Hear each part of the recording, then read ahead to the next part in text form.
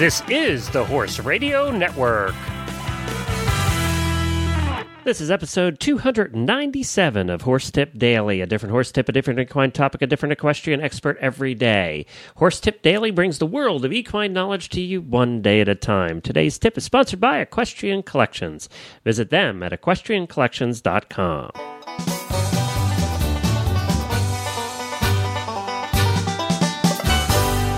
Hi, Glenn the Geek back with you from Lexington, Kentucky, and you're listening to Horse Tip Daily, only a few short days away now from the World Equestrian Games. Don't forget to check out horseradionetwork.com and click on the World Equestrian Games link to see all of our coverage. We're putting out 27 special episodes for the World Equestrian Games. On today's tip, we go back to one of the finest horse photographers in the world and our first guest ever, episode 1, Scott Trees. I love talking to Scott. Scott's such an interesting guy. He's been around the world. He's done so many different things. It's just so much fun to chat with him. And you'll learn something along the way about photography. And coming into the World Equestrian Games, I need to learn all I can before I go start taking pictures over there of all the world champions. And we'll get to Scott's tip right after I mention that Equestrian Collections, you know what? It's coming into fall. It's getting to be that time of year. And I know a lot of people absolutely love fall. For me, it's kind of a mixed blessing because I don't like winter so much. So it's kind of just that lead up into winter.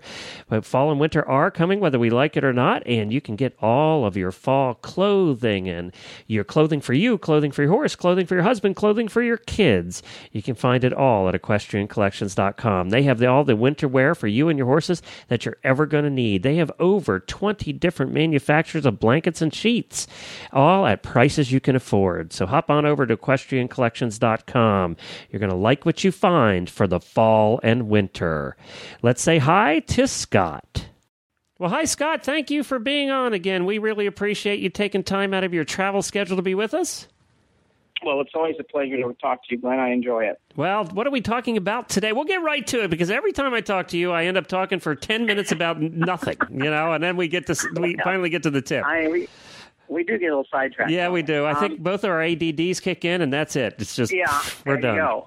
Well, what I wanted to talk about briefly is I talked a lot about what people can do to improve their work, and that's certainly one of the things that the whole digital realm has accomplished is it's put cameras into the hands of people that wouldn't have had them 5 or 10 years ago for sure, that wouldn't have been able to get the quality and the results that they're being able to get now. So what happens with that a lot of times is you get people that think, well, gosh, I'm going to run an ad in a magazine or I need a new shot of my horse for promotion. I think I'll go out and shoot it myself.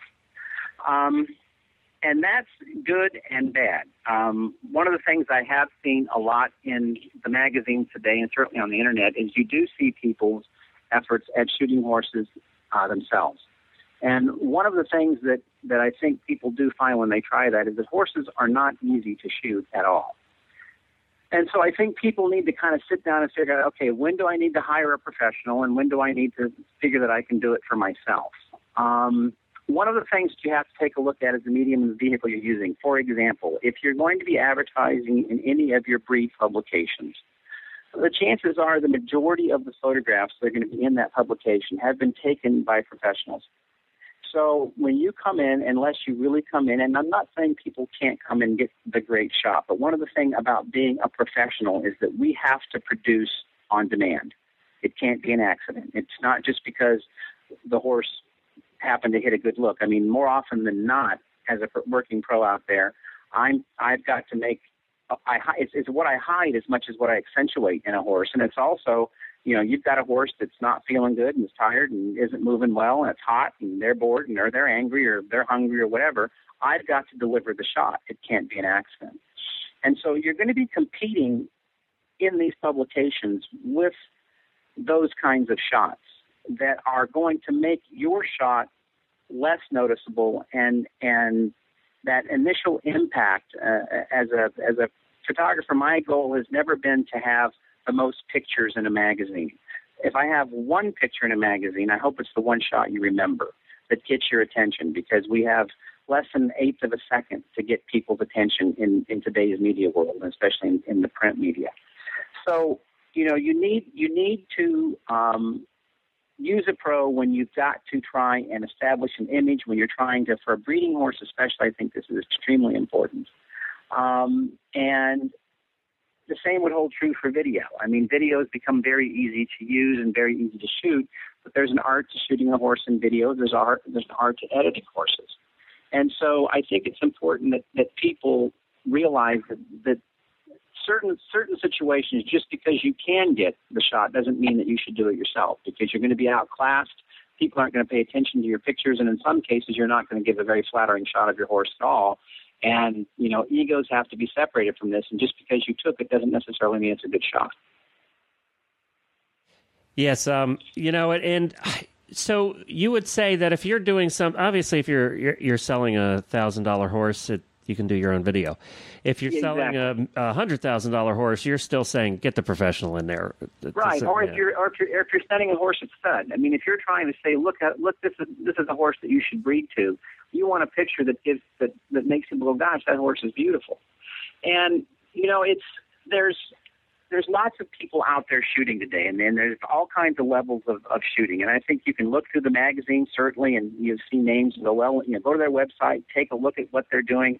All of us have a style. I've never felt that any of us are better than anybody else. We all have our own style of shooting. And so, some styles work better for other ads than others do. I mean, some photographers just shoot body shots and headshots, but they're really good at that. Or you've got the photographers that shoot the arty, emotional shots. They're very good at that. I've got some clients I shoot for that have 2 or 3 different photographers come out a year, because we all have a different look at how we photograph their horses. But the other thing that I'll touch on briefly, and I think we've talked about this a little bit, but everybody thinks, well, I've hired the photographer, I paid for the pictures, they belong to me, I can do anything I want with them, and they really can't. The federal copyright statutes read that anybody that takes a picture, even though they're being paid for it, the rights to those pictures still belong to the photographer. Now, some photographers get really funny about this, and you're going to have to pay me for this, you're going to have to pay me for that, yada yada yada. And it's my feeling has been, they've hired you to take the shot, and it doesn't do you any good to keep them from using it. But I think you're going to find more and more working pros are saying, well, I'm going to sell you the rights for print media, I'm going to sell you the rights for to use it on the internet, or I'm going to give you a package for both. So when you hire a pro and they do this, it's not that they're trying to gouge you or trying to stick you for something. It's in the film days, when somebody ordered a print from me, if they wanted to order a print for 5 different magazines, they would order 5 different shots of the same, or 5 different copies of the same shot. And in all honesty, the advertising world has always used fees and usage anyhow. The horse industry was a little bit slower to get involved with that, because the photographers could make their money off of the additional shots they sell. Now they sell a digital file, or they provide a digital file, and that's changed everything. So I think you find one of the reasons this trend has taken is A, to get more in line with how advertising shooters work, and B, it's a profitability issue. I mean, photographers had to offset the loss of income somehow. Right. And that's only going to get worse too, as we it is. And of course, the problems that we run into, and I mean, frankly, I run into it all the time with people taking my stuff off the internet and using it it's on there, it's out there, I can do whatever I want with it. And it's like, no, you really can't. And that's just an issue that I think I find more and more people in the horse industry are aware of it. And I think it's because a lot of us have been trying to educate our clients, have been trying to say, look, here's what needs to be done. And the reality is, Glenn, in all honesty, I mean, even some of my greatest shots have a shelf life of a couple of years in the advertising world, if that. Right. And so, it's not like you've, got the picture of the flag raising at Iwo Jima, that's going to have historical content forever.